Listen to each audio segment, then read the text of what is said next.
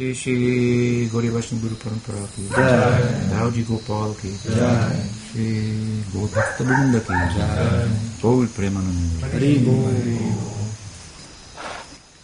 Good evening, everyone. Welcome.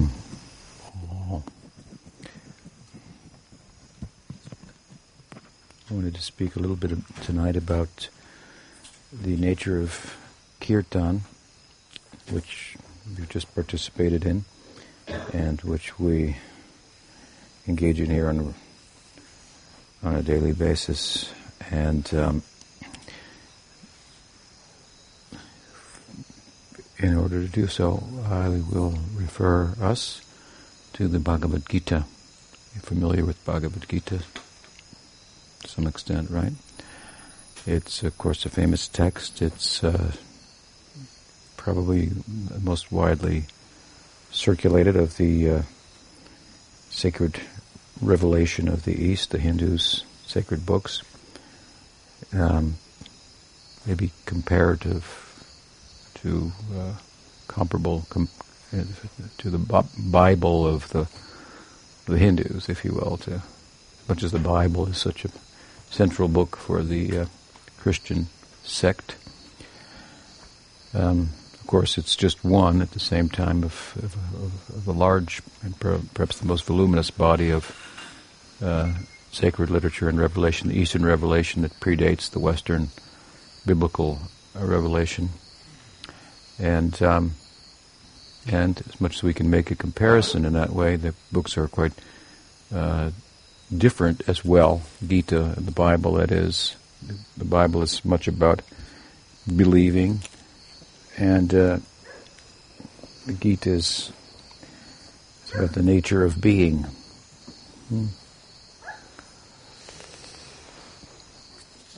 That's just a general difference, and that doesn't mean that believing isn't good, and that doesn't have something to do with the nature of being. It does, but with regard to the subject, the chosen subject, if you will allow me, tonight, of Kirtan, we'll turn to the text in the Gita, one of the important texts where Kirtan is mentioned. We go to the 9th chapter. The book consists of 18 chapters, so the 9th chapter is right in the middle. And sometimes if you want to hide something, you put it in the middle of the book. And so it happens that the middle of the book, 9th chapter, is entitled in Sanskrit, the Yoga of Hidden Treasure.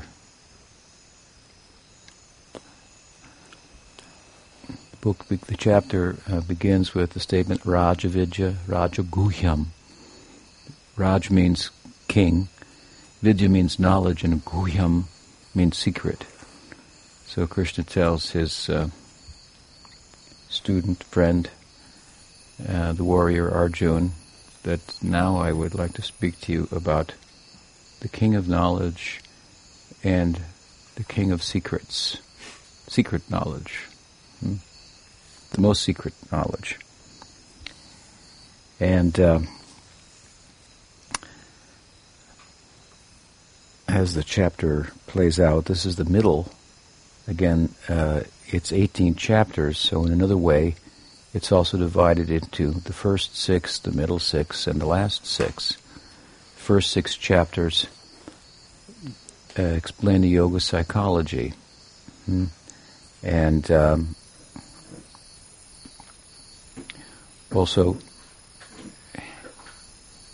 it addresses half of a very famous aphorism from the Upanishads, Tattvam Asi. Tattvam Asi. Tattvam Asi. In this aphorism, tvam, the word tvam means you. It says you are tat. Tat means, in one sense, that, but that doesn't make a lot of sense. How can you be that? You are you, and that is that. So, a better reading is, you are his. That we belong to somebody. We're a part. And classically, the parts are considered feminine, and the whole is considered male. So we're feminine, and that's not a bad thing. It's good. And he's the whole. I mean, these are just, obviously the text transcends gender differentiations and so forth, but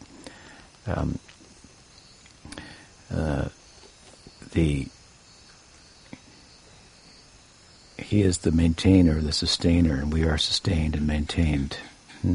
Something like that. So the first 6 chapters are about Twum. They're about us, about you. It's a pretty attractive opening to get your attention. 6 chapters all about you, what you're like. And among other things, it says we are amazing.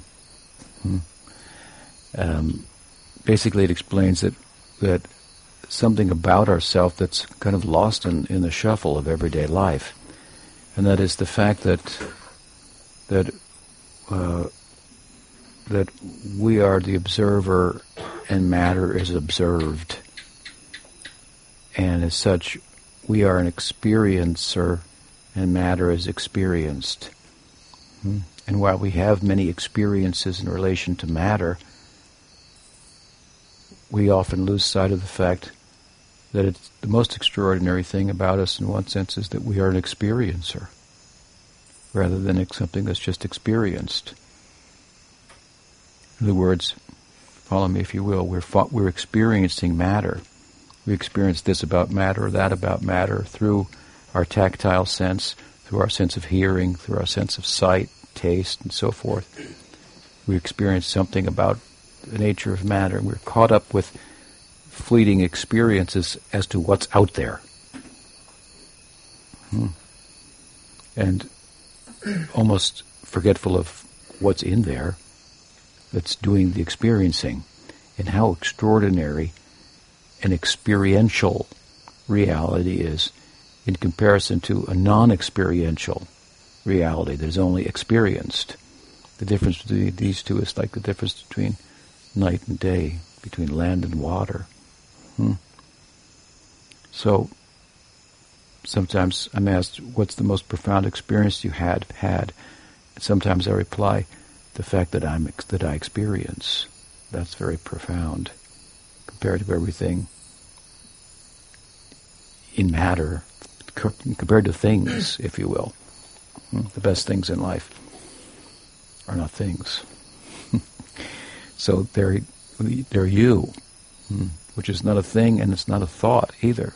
We're not a thing or a thought. We transcend, the Gita teaches, things and thoughts, mind and matter. Mind is a category of matter, psychic matter and physical matter. And then there's us. So while it says we're amazing, it also, the first chapter, 6 chapters, also deconstructs largely the false sense of self that we have, where we think I'm this or I am that, and lose sight of the fact that I am. Because this and that changes. I might be American, and that might be what I am in one respect, but I might, North American, but I might decide to flee the country and live in Costa Rica and become a Costa Rican. So I was an American, North American, now I could be a Central American. You could be a man and have a, what's it called? A new, reassign your gender. I need the right language, right? And become a woman, right? So there's I could be this or I could be that, and we're caught up thinking I am this, I am that, and then this and that is always changing. What's lost in the shuffle again is that the bigger thing that I am that doesn't change. I am, that's for sure, and I'm really not this or that, because that's always changing. but that I am. That's wonderful. That's extraordinary. And what if I'm not this or that? What does it mean that I am? So I'm beyond things, beyond thoughts, and in this sense, you and I, we're all wonderful. But again, it's flattering in one sense, but it's true. And truth is also sometimes painful. So in order to arrive at the truth experientially that I am, in deep yogic experience, we have to deconstruct the present identity that is an acquired one and that is constantly in change, in flux. In this body, I might be a human. Next life, I may be a bird, it's possible. Or a bush. Not the Bush family, I mean. I hope not. Personally. So, point being that the matter is constantly in flux. It turns into bushes, it turns into birds, and into human beings, and something's driving that changing matter, and that's consciousness, and we are consciousness. So yoga is about understanding that, and when we do, when we get it theoretically, then we embark upon the path to experience it, which is bold, it's courageous, it's quite an adventure, because again, along the way you have to deconstruct the ego, the conventional ego. I am this or I am that, and it's not that easy. So with good company and repeatedly kind of rethinking the idea from this way and that way, and then engaging in transrational practices that transcend reason, like kirtan. It's not a rational practice. It's not irrational, but it picks up where reason leaves off, and it can take us beyond the limits of reason. So there's some reasoning of this nature, if you will, as to the shortcomings of reason, as to the nature of the self that transcends things and thoughts. This is what we find in the first 6 chapters, which helps us then to enter into the second 6 chapters, which is now about him. You are his. So there was about you, and now there's about him. In other words, the theological section of the Gita, the middle 6 chapters. Now, he says a lot of nice things about himself, so it maybe requires a little believing. We talked about the difference, the nature of being as opposed to believing. But he's given good grounds for believing when you hear about the nature of the self in ways that you hadn't thought about it before, couldn't grasp it. What it says about you that answers to your human common sensibility that there's more to you than what meets the eye and the mind. There's more to life than what meets the eye and the mind, and it's you. Wow.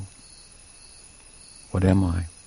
What are the possibilities on land compared to the possibilities in water? So what are the possibilities in the realm of consciousness itself, unfettered by thoughts and things, as compared to consciousness trying to make its way in relation to things and thoughts only, which are constantly in flux and so forth, as I say. So the middle 6 chapters, Krishna begins to speak about himself. First 6 chapters is about you, and then about him, about you and you are his. What is he like?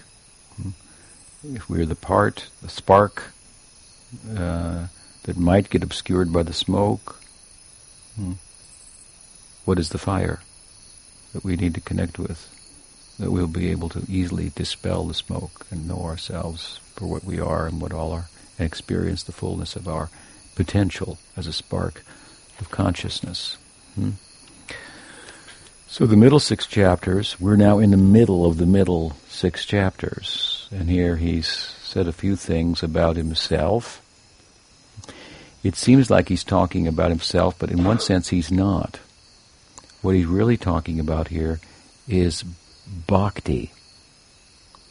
But bhakti, love, has an object. In love there are two things. There's the love itself, the lover, and the object of love in which the lover reposes her love. The two, the object of love and the love, they correspond with one another.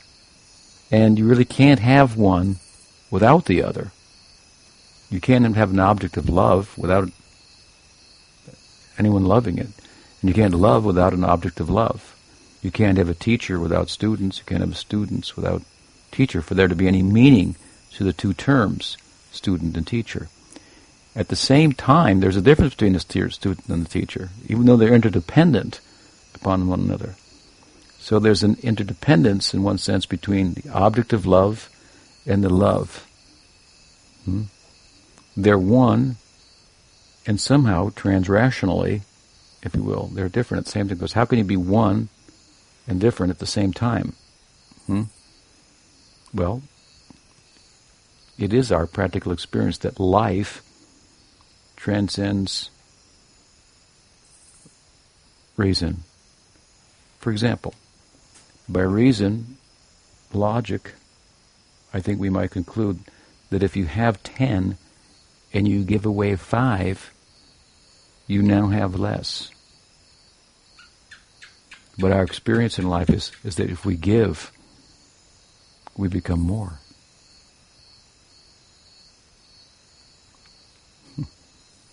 We can't even hardly talk about it, but when we give, we feel that we have grown. Our self is expanded in some way that becomes attractive to others as well. And that there's a kind of getting that is, as we say in common English parlance, that to give is to receive. That doesn't make a lot of sense. In one sense, right? Give means you have less now, but the giving is actually getting. This is something we say, but the implications of it are very deep and far-reaching.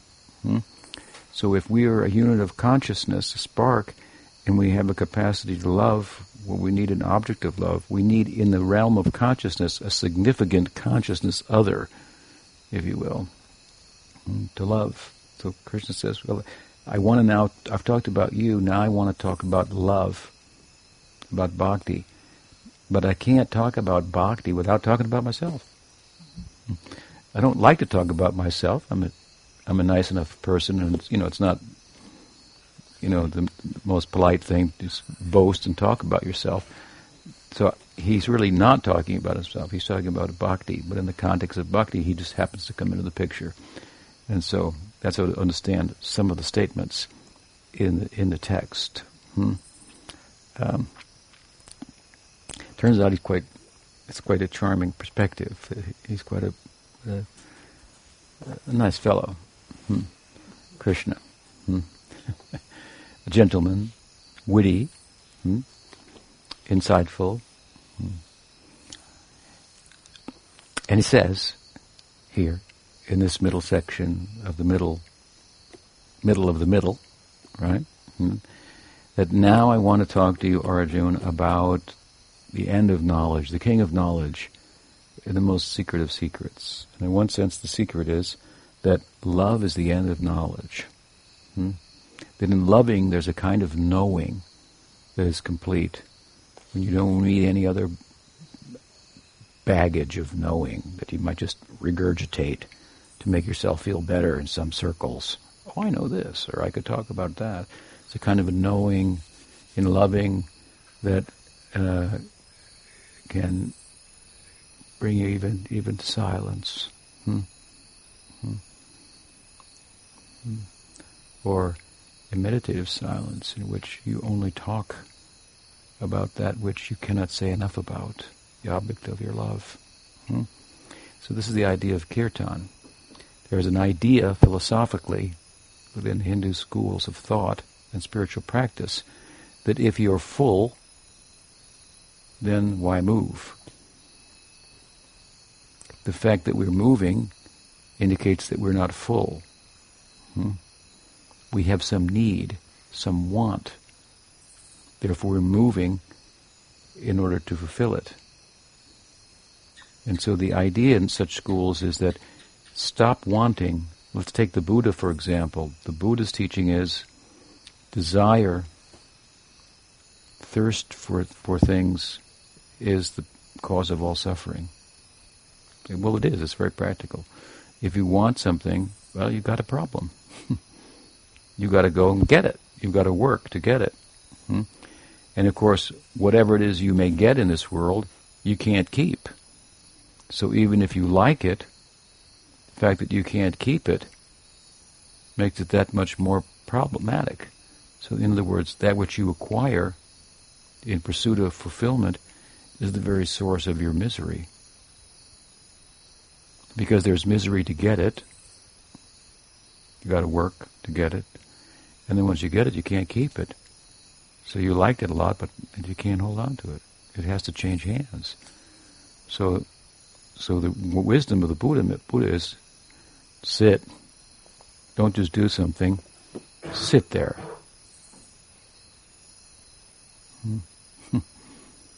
Right? And his whole idea is end suffering. End suffering. The world is about suffering. Bring an end to it. So, in that school of thought, there's a lot of wisdom to that. And it says, again, basically the movement is a symptom of not being full. But in the Bhakti school, there's another idea. We accept that. But then we also say something else, and this is what the Gita says, and this is kind of secret, in a sense, because it's pretty profound what the Buddha says. And it could stop all movement if you got it. Whoa, that's right. Holy cow. Just stop right there, and the world stops for somebody, right, who gets it. What more could be said, so to speak? It's kind of whoa, action, thoughts, stop, sit.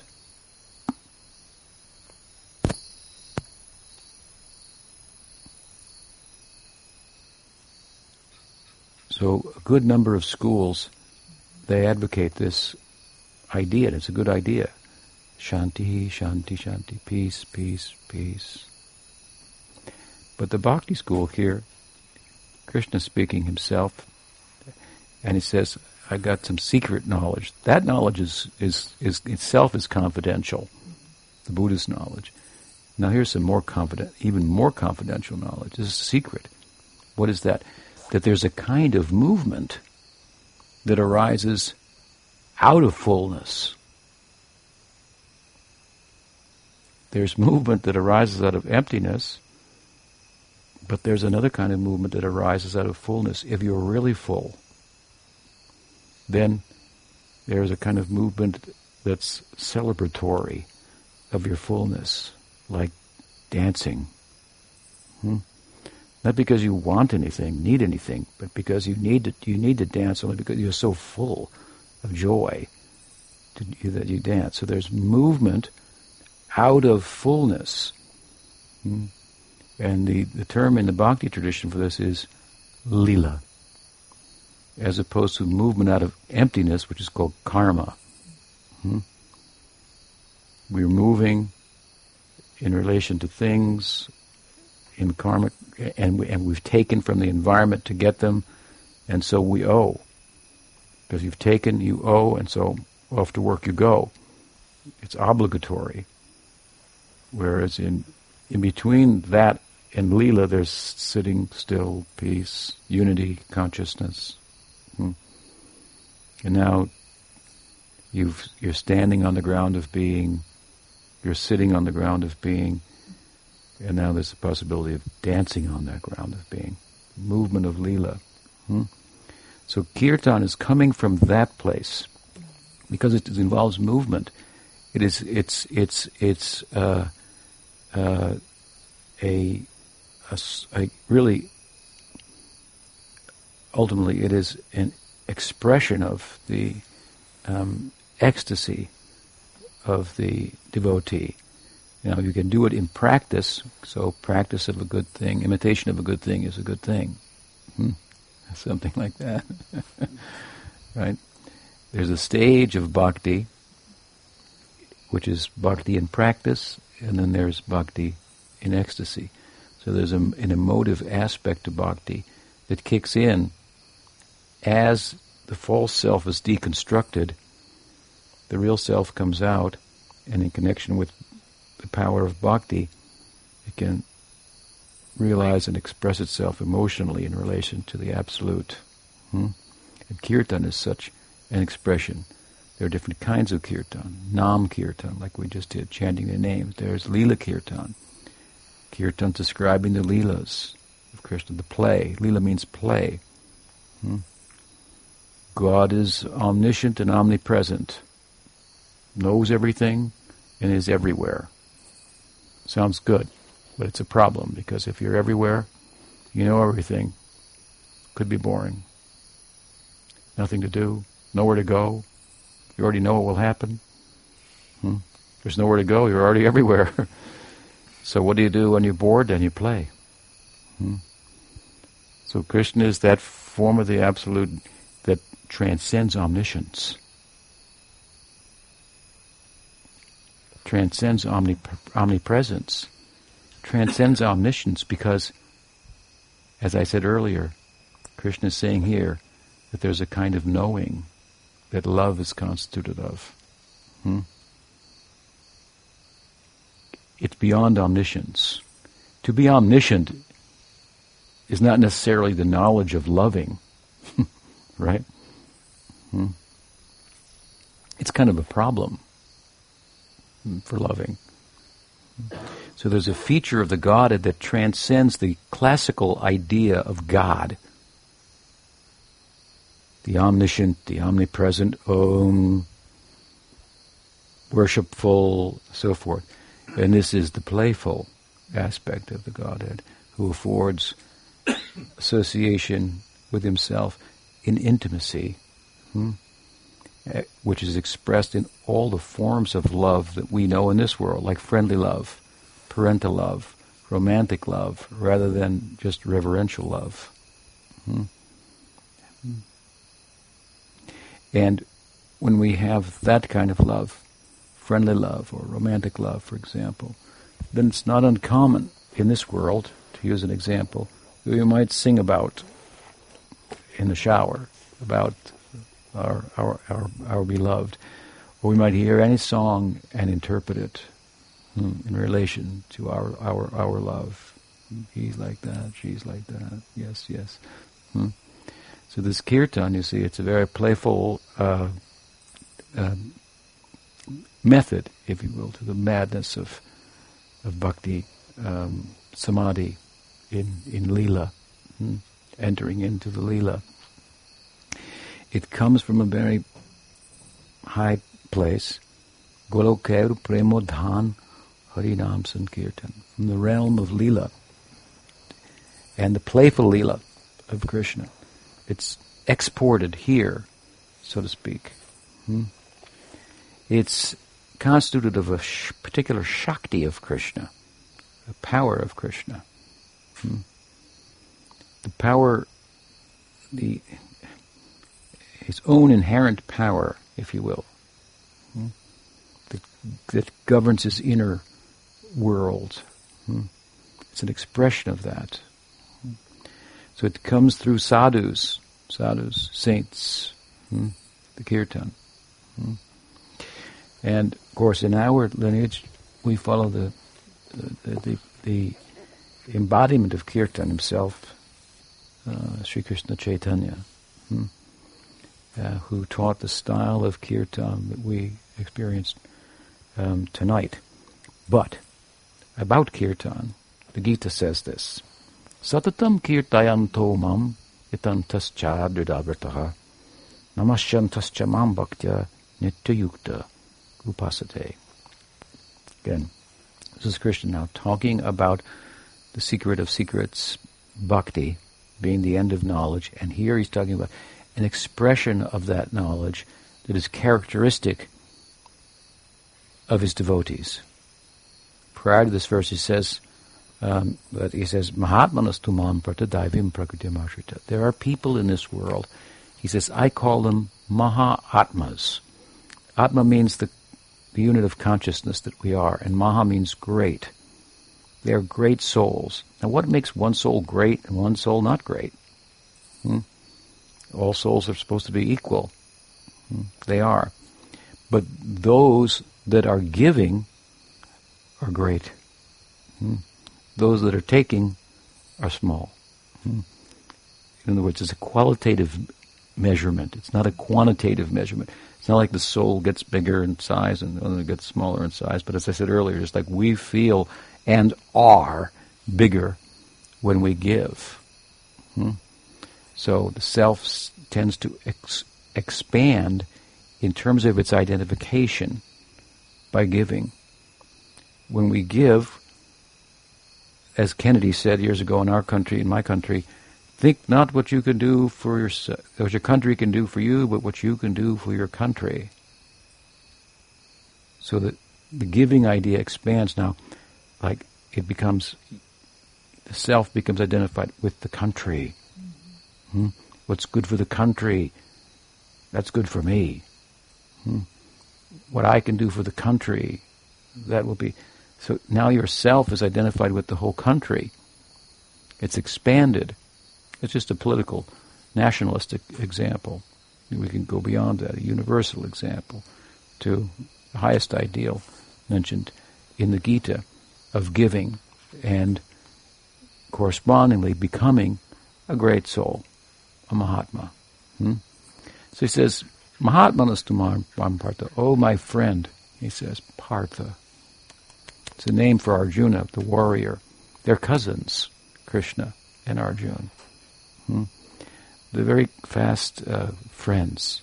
Like, they have very deep brotherly love for one another. So the name Partha is a name for Arjuna in relation to his mother, whose name was Pritha. So Partha means the son of Pritha. So he says, oh, my dear friend, my dear son of my auntie. And he says, dear cousin. I mean, Krishna's speaking Upanishadic wisdom here. He's like the guru. It's like, whoa. But if we look at it carefully, we see he wants to get close to his students. He wants to love them like friends, like cousins, like brothers, like lovers. Not to sit up on a chair and everybody worshiping him. He says, that's boring. Some people like it, okay, but what turns me on is something else. Not where the real world is down here and God's in the balcony. I bless you. I condemn you. But where God's on the front, on the stage, when He's to the center, that means that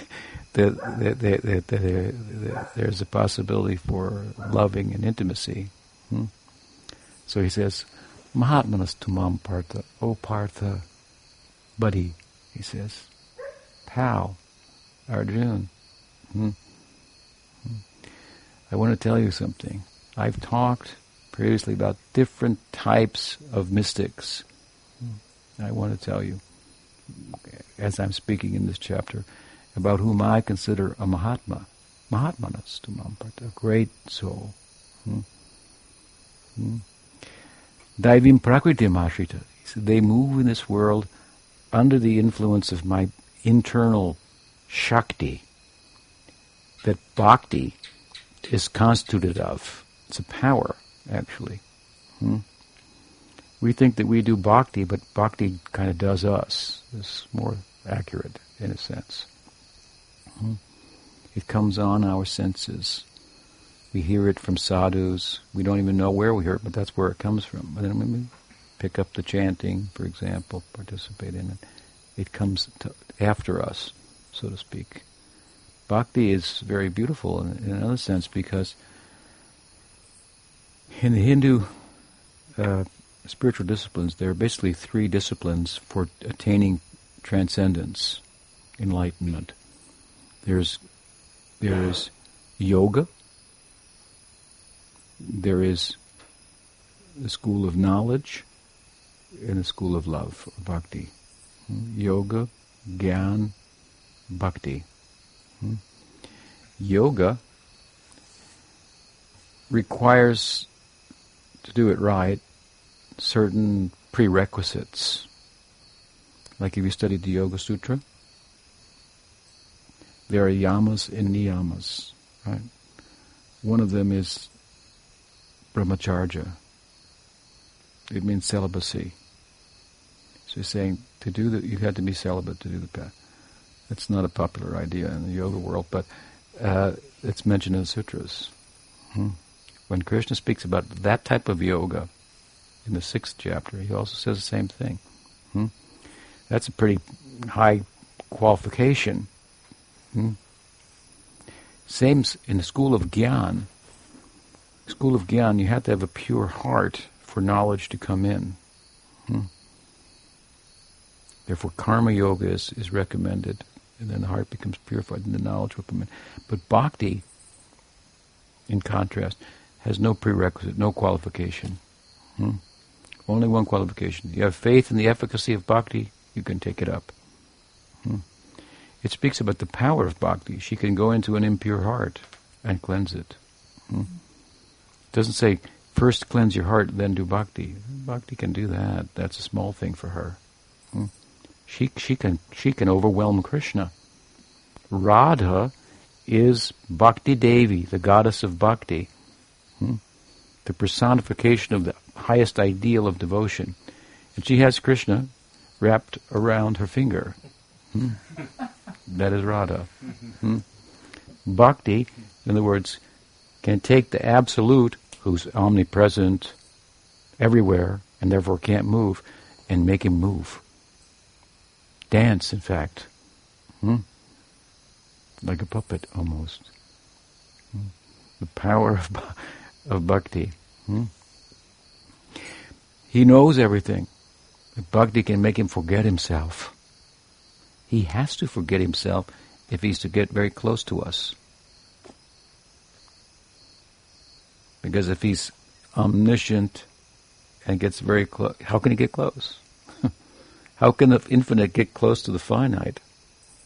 Unless the infinite takes on a finite-like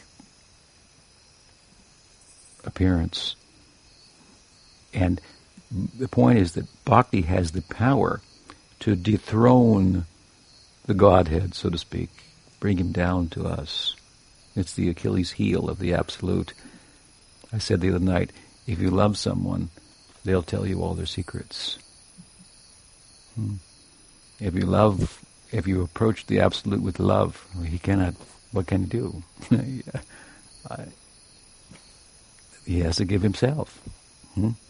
Because in bhakti you don't want anything else, you're just giving for the sake of giving. So he becomes purchased by bhakti. It has great power. So the cleansing of the heart that might be done by different types of austerities and fasting and this and that and this abstaining, without doing that, do bhakti, which is easy. It's easy to do kirtan, right? And it's nice. It's even pleasing to the ears. And the mind, before we realize what it's doing to ourselves. So he says there are people in this world under the influence of bhakti. They are not under the influence of karma. They may look like they are. They do similar things. They're not just sitting. They're cooking. They're growing.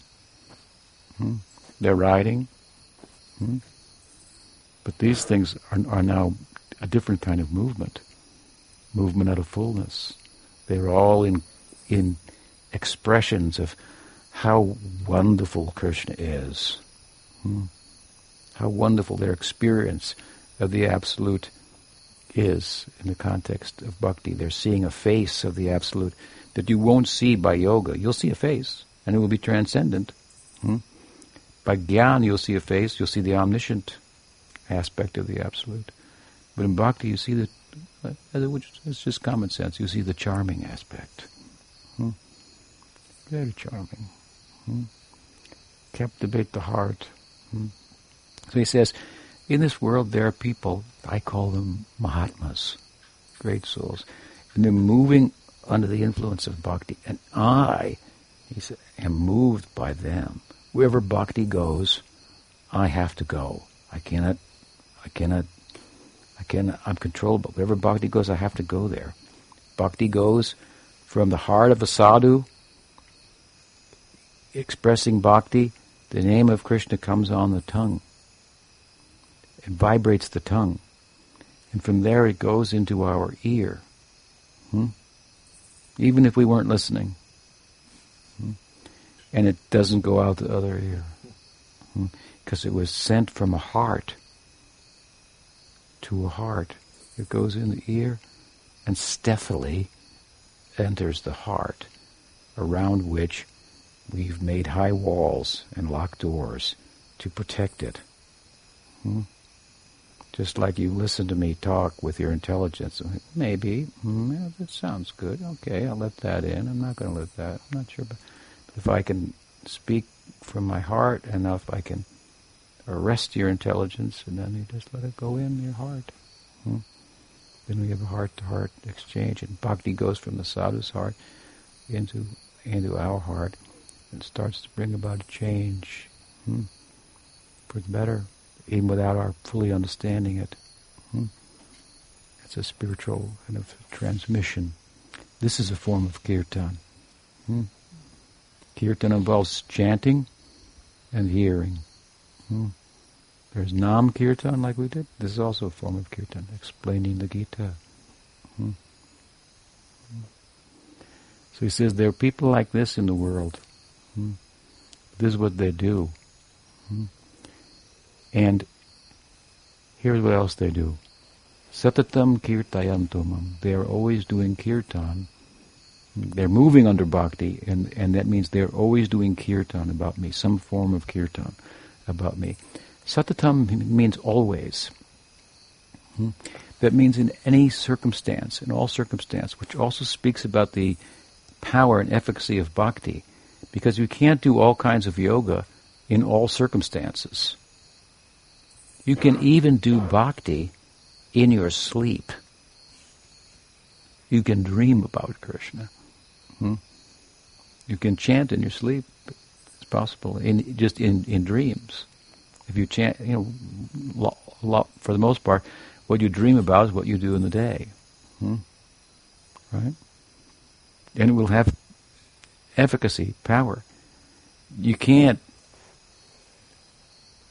do Ashtanga yoga in your sleep, just to give an example. And it's a good practice, but the idea here is satatam. It can be done anywhere, at any time, in any place, by someone who's even not in the human form of life, can hear the kirtan, can taste the food offered to Krishna, the prasad, and that's a form of bhakti, to take the remnants of Krishna. It's what the verse is saying. Satatam, it's universal. It can be done anywhere, anytime, any circumstances. Speaking about its user friendliness, if you will, and its power. Right? It doesn't require any prerequisite. In fact, it kind of goes after us. It's rather an aggressive lover, if you will, to capture us, even without our knowing, so to speak. It said, Nam namakari bahuda nidisarga shakti tatrarpita niyamita smaranena kala. There are many names of Krishna, powered by his internal shakti, and there are no hard and fast rules for chanting them. At any time, any place, they can be chanted. So, the verse is saying the same thing here. Satatam kirtayantuman. My devotees They're always doing. They're like living drums. Something like they're always. Their hearts are beating always for me. They're always speaking about me. Some people say words cannot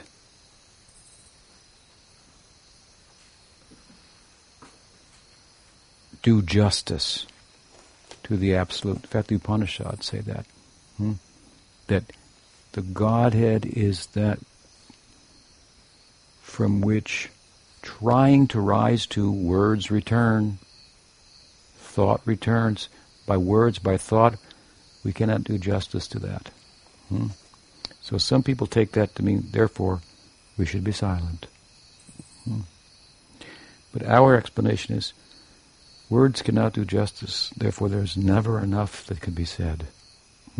There's never enough kirtan that could be done to adequately describe one aspect of Krishna. I mean, the stories about Krishna, the sadhus in our tradition have written books about his feet.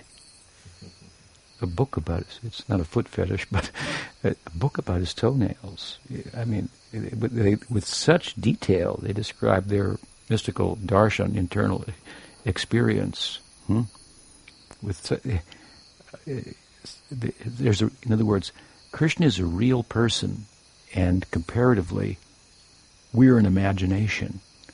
The personality that we have, I'm Costa Rican, again, I'm American, I'm this or I'm that, that is imaginary. That will be deconstructed. And as it is deconstructed in the context of kirtan, for example, then a real person will come into view. You know, Krishna has love life with Radha. It's a transcendental eroticism, just to help you appreciate the point I'm making. So a person asked me once, I'd like to know, Swami, in private, if I may, in the Leela of Krishna with Radha, there's these stories of their romanticism. But what I was wondering is if there's any real sex life there. Real sex life between Radha and Krishna. And I said, no, you don't understand. There's no real sex life here. It's only a facsimile that never works and doesn't quite make it, and really disturbs the mind. It's all, our movements here are all self-centered to one extent or another. As much as we are identified with the body-mind complex imposes perceived needs upon us. We have to meet them.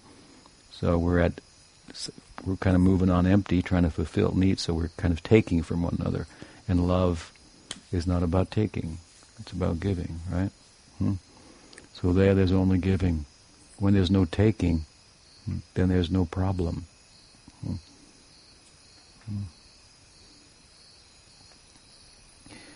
Krishna is human-like. You got to underscore the like, human-like, but that's very good. It means a form of the absolute that you can get close to, but it is the Godhead. His realm is completely transcendental. Discussions about explanations of the Leela, Krishna with cows, with friends. So we can. It's very nice because that's what our life is like. We have friends, animals, and so you can make this emotional bond can come about just by hearing the Leelas. When you hear about God is acting like us, we go, "Hey, that's cool. He's like us. Yeah, I get it. I know what that means. Right? I feel like that too. When I'm with a friend or with a lover, and so you bond with Krishna in ways that you can't really with others. Like with the Buddha, you can't really bond emotionally. With the Jesus figure, the sacrificial, son, you can kind of bond with the emotions of guilt. He did that. Oh God, if you watch, and he lives nearby here too. What's his name? Mel Gibson's movie. But this is a story a little different. A fellow once said to me, I said, you should read this book. It's called Srimad Bhagavatam. I was talking with the fellow. He said, why should I read that book? I have another book. And it speaks about what did he say? The social life of God. I've told a story before. The social life of God. I said, whoa, that's a pretty interesting topic. God has a social life. I said, I thought that too. And I said, what book are you talking about? He said, it's the Bible. He has a son. And his son is, one son is God. And I said, well, you might want to read this. He got buddies too. he got lovers. He's got all parents. He's got all kinds of things. So that's what our book is about: the social life of God on steroids, so to speak. There's a realm of interaction there that's a multitude of possibilities, and all these possibilities come to the fore in the context of kirtan. He says, "Satatam kirtayanto mam tantas chadurabhata." My devotees, they always do kirtan, and they do it sincerely, and they make commitments to chant so many times on their mala in a day, to observe different days, like the birthday of Krishna. They fast on that day, and the other observances. We have certain practices as such. So they make commitments to these things. They're determined. They do these things. It means sincerely. Satatam kirtayantam yatantas chadurabhata. Yatantas means they move around looking for good association, for sadhu sangha, to associate with sadhus, enter the kirtan with them, to see their deity on the altar, worship with them. This is the kind of association they like. Namashantascha mam nityam. Nityayukta upasana. And to be brief and bring it rather extended discussion to a close tonight, they enter into a dynamic, loving union with me through the vehicle of this kirtan. And the kirtan doesn't end then. Kirtan is the way, and it is the means too. It takes a different shape in the context of the Leela. But that is what the Gita says about kirtan. Hari Kirtan ki jai. Sri Sri Dauji Gopal ki jai. What's the time? Usually we stop at that time, so with your permission, we'll stop there and honor Samprasad. Sri Sri Dauji Gopal ki jai. Gauri Vaishnava Guru Parampara ki jai. Hare Krishna Mahamantra ki jai. Gaur Bhakta Vrinda ki jai. Gaur Premanandi. Jai.